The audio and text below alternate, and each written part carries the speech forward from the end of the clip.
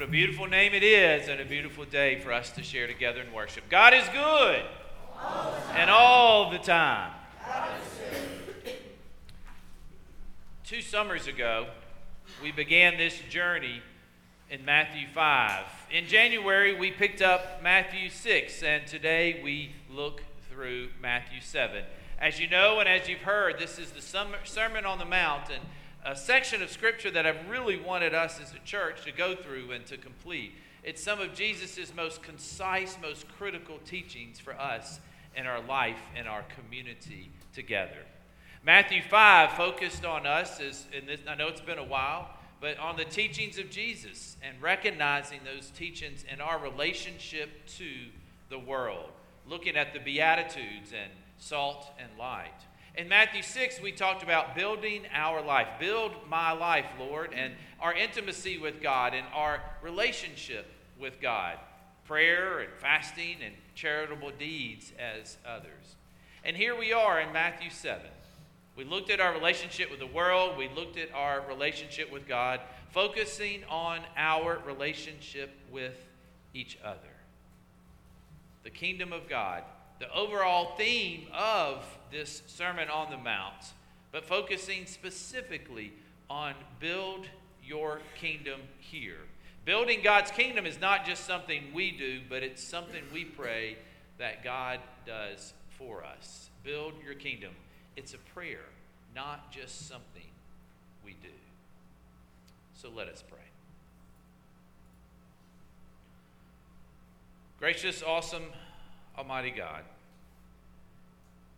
what a beautiful name it is. What a wonderful name. What a powerful name.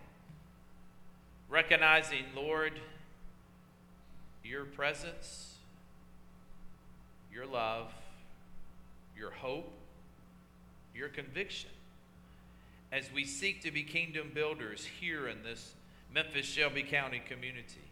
Recognizing, Lord, the opportunities we have. Recognizing, Lord, the forgiveness we need. So as we come, may it be your voice, your prodding.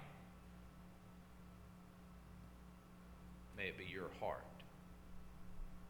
I pray this in Jesus' name. Amen.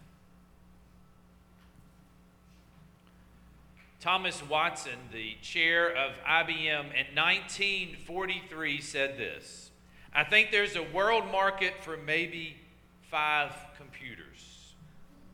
Ken Olsen, the chairman and founder of the Digital Equipment Corporation in 1977 said, there's no reason anyone would want a computer in their home. In 1963, Decca Music Recording Company stated, we don't like their sound. The groups of guitars are on their way out.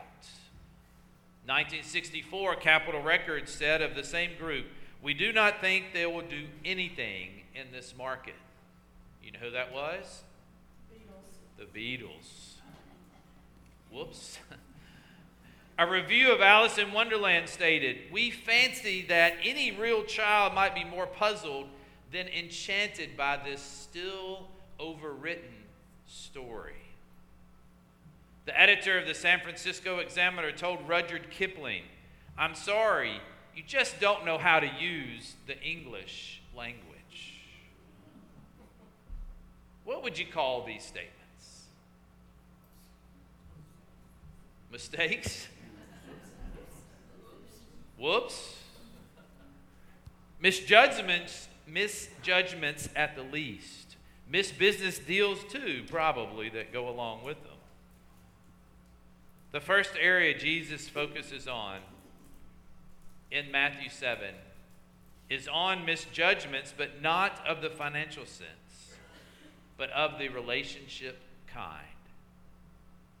And the consequences could be even worse. So join me in our text today as we look at the Gospel of Matthew, first book of the New Testament, chapter 7, verses 1 through 6. I hope you'll follow along in the Bibles you brought, devices you have online. Hope you'll follow along with us too this morning. Matthew 7, beginning at verse 1. Do not judge so that you may not be judged. For with the judgments you make, you will be judged, and the measure you give, the measure you give will be the measure you get. Why do you see the speck in your neighbor's eye, but do not notice the log in your own eye? Or how can you say to your neighbor, let me take the speck out of your eye, while the log is in your own eye? You hypocrite, first take the log out of your own eye, and then you will see clearly to take the speck out of your neighbor's eye. Do not give what is holy to dogs, and do not throw your pearls before swine, or they would trample them underfoot and turn and maul you. Pretty tough passage we have this morning in our journey. So I ask your prayers for the preacher as well as the receiver. This is the word of God for us, the people of God. Thanks be to God. So let's jump in. Verse 1. Do not judge so that you may not be judged. Ever heard that? Ever used that? This is a passage that has been used and misused so often. Could it be that simple? Could it really be that simple? Do not judge. Done. Sermon's done. Go home. No, not really. Not yet. But really, could it be just that simple? Jesus' whole life was an example of this. And I guess if we lived as we're told to live, we're guided to live, then it would be. But it's not. There are several arguments why we should not judge. We shouldn't judge because we don't know the other person's whole story. You know the saying, don't judge a book by its Don't judge another till you have walked in there. Our daughter, Brooke, just graduated from high school. It's been a great celebration, and we've been blessed with two amazing children. While growing up, Brooke was really good about telling me when we disagreed that, Dad, you don't understand. And I'd look at her and go, yeah, I do. I've been there. I know what it's like. I know what you're feeling. I really thought I did, but I really didn't. You hear that? I really did. But what I really needed to give was to give her a chance to explain what she's going through, what she's feeling. I needed to listen. And as a result, I might see her situation differently. I might react differently. Our task for our children, really our task even in relating to others, is to look for one's underlying beauty and accentuate that, seeking to understand them rather than being quick to judge them and think we know what it's like or how they feel or what they're going through. Another reason we shouldn't judge is because we can't be impartial in our judgment. We say we're impartial. We try to be impartial. We do our best to be impartial, but no matter how hard we try, we're going to lead to one side or the other. We should not judge because nobody's good enough to judge another. Remember what the overall theme of the Sermon on the Mount is? What is it? The kingdom of God. The kingdom of God. And if this sermon and this context and this scripture calls us to live it out, then how do we make the kingdom of God a reality? We don't judge. But if we're not going to judge, then what does the kingdom of God look like? Where's the balance? Where's the difference? Where's the standard? There has to be one which helps others turn back to God. There has to be one we can lean upon. We can rest upon when the bright lights of understanding begin to darken and we're not sure which way to go. We're reminded throughout Scripture to repent, for the kingdom of God is near. As we begin to look at the Scripture a little more specifically, we recognize in the first verse that Matthew's statement in talking about not judging is really talking about a judgment of condemning another, a final judgment. We don't need to condemn another no matter what they've done. But we do have to, at some point, discern between what's right and wrong. Verse 2 talks about, with the judgment you make, we will all be judged.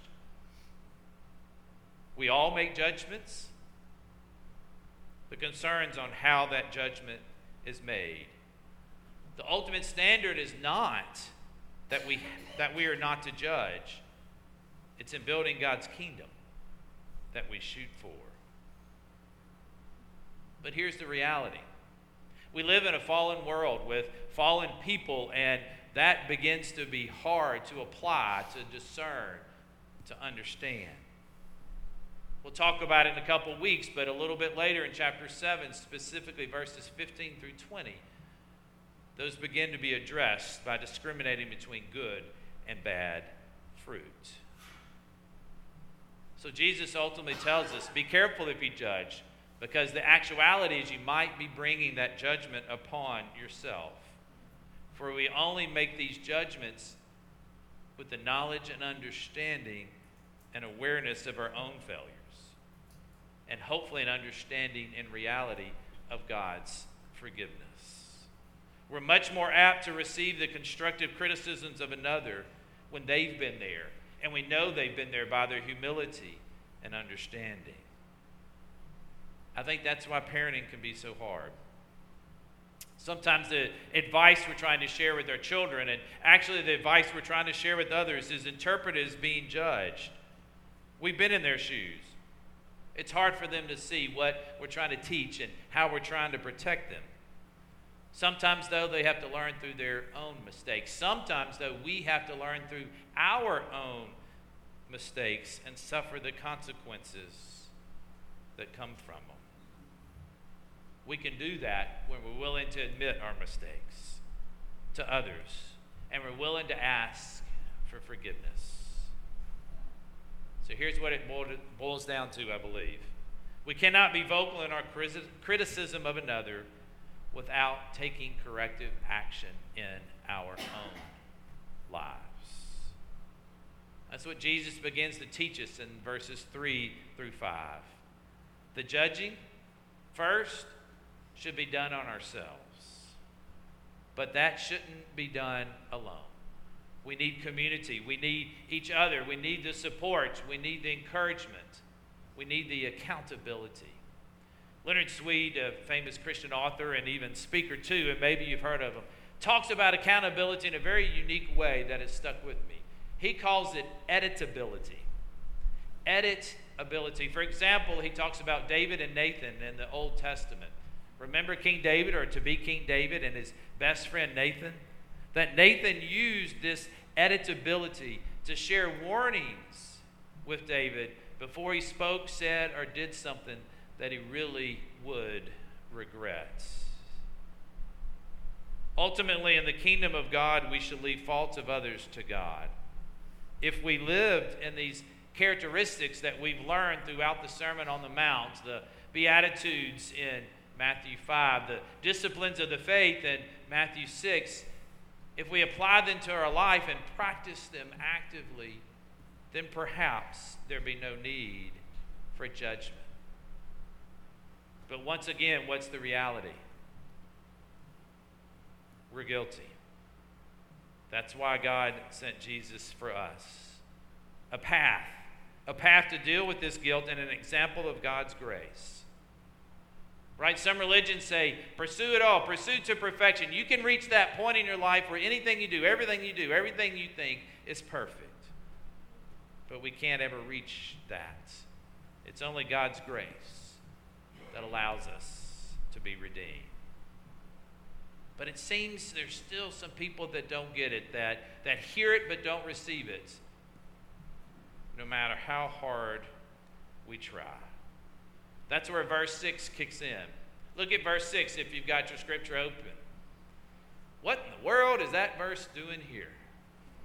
Do we really got to talk about it? Can we not just skip it and move on? And when you start preaching a series of a chapter, then it's hard to just ignore a verse such as this.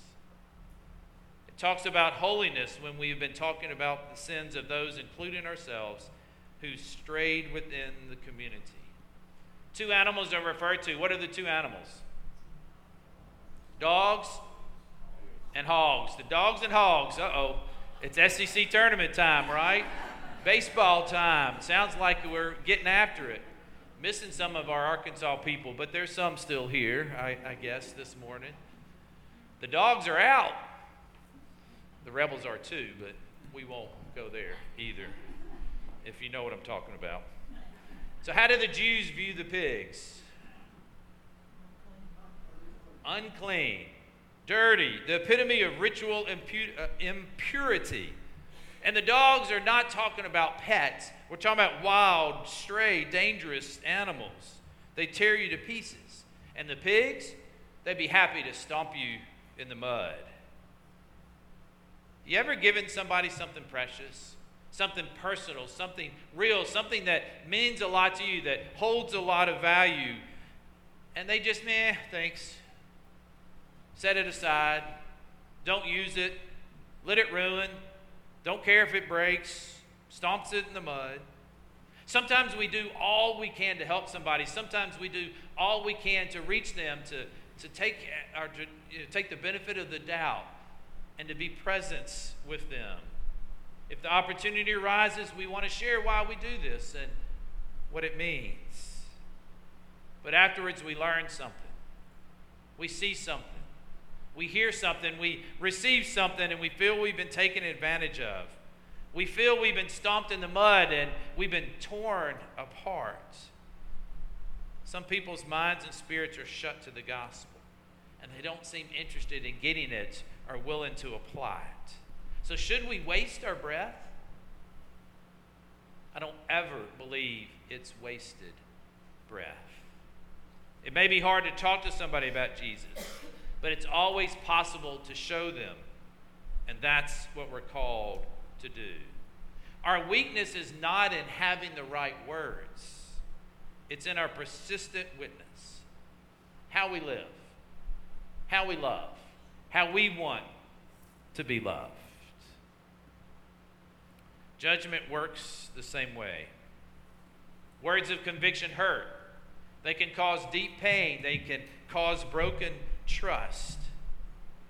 But when the words don't match our witness, even our forgiveness, then the motives can be challenged. Have you ever been asked for help by a stranger? Ever been at the grocery store or in a parking lot of a department store, or on the street corner, or at a gas station, and somebody's approaching you for help, and what do? We look at them in the corner of our eye. Please don't ask me. Please don't ask me. Sometimes they tell us a story. It's a sad story, and we don't know if it's true or not, but we've already judged them before we even heard the story. Something doesn't sound right. Something doesn't smell right. Things just aren't adding up. But we don't know their story, and maybe we should.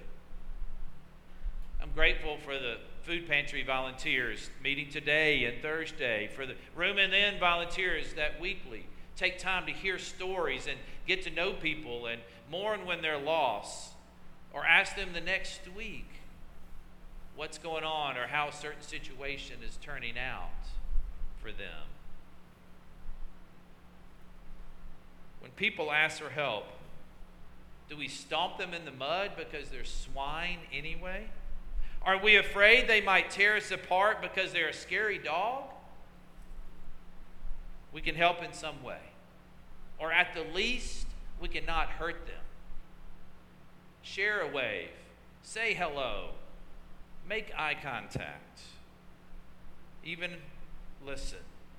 And let God be the judge. Unfortunately, the church can be one of the worst places for judgment. We kick out the hurt and the wounded. We put up a fence to keep out the dogs and the hogs. We're even known to bark at each other. We need to repent, for the kingdom of God is near. In order for this kingdom to be a reality, in order for us to help build the kingdom rather than tear it down, we can't judge unless we're willing to judge ourselves first. Let us take out the logs of our own eyes that we might not see the speck in our neighbor's eyes, and be vocal about it, but that we see their beauty and we take action that shows them the kingdom of God. I wonder what statements will be written about us personally and even about the church. I wonder years from now if they will be accurate or if time will prove that they're misjudgments. I don't think there's any way I'll invent a computer. Feel pretty confident I won't be in a famous band one day or have any written works published and be famous by them. But I sure hope my witness as a Christian, I sure hope my actions as a follower of God is seen as one who's helped build his kingdom through his love. Knowing that sometimes love hurts, but love always heals. Always heals. In the name of God the Father, God the Son, and God the Holy Spirit. Lord, we recognize the opportunity we have as a community to be present in your kingdom and to be reflections of your kingdom. We also recognize, Lord, the opportunities that we have probably not walked the path you've called us to. So, Lord, as we seek to be your kingdom builders, may your grace and mercy abound, and may it be reflected in us. In your name I pray. Amen.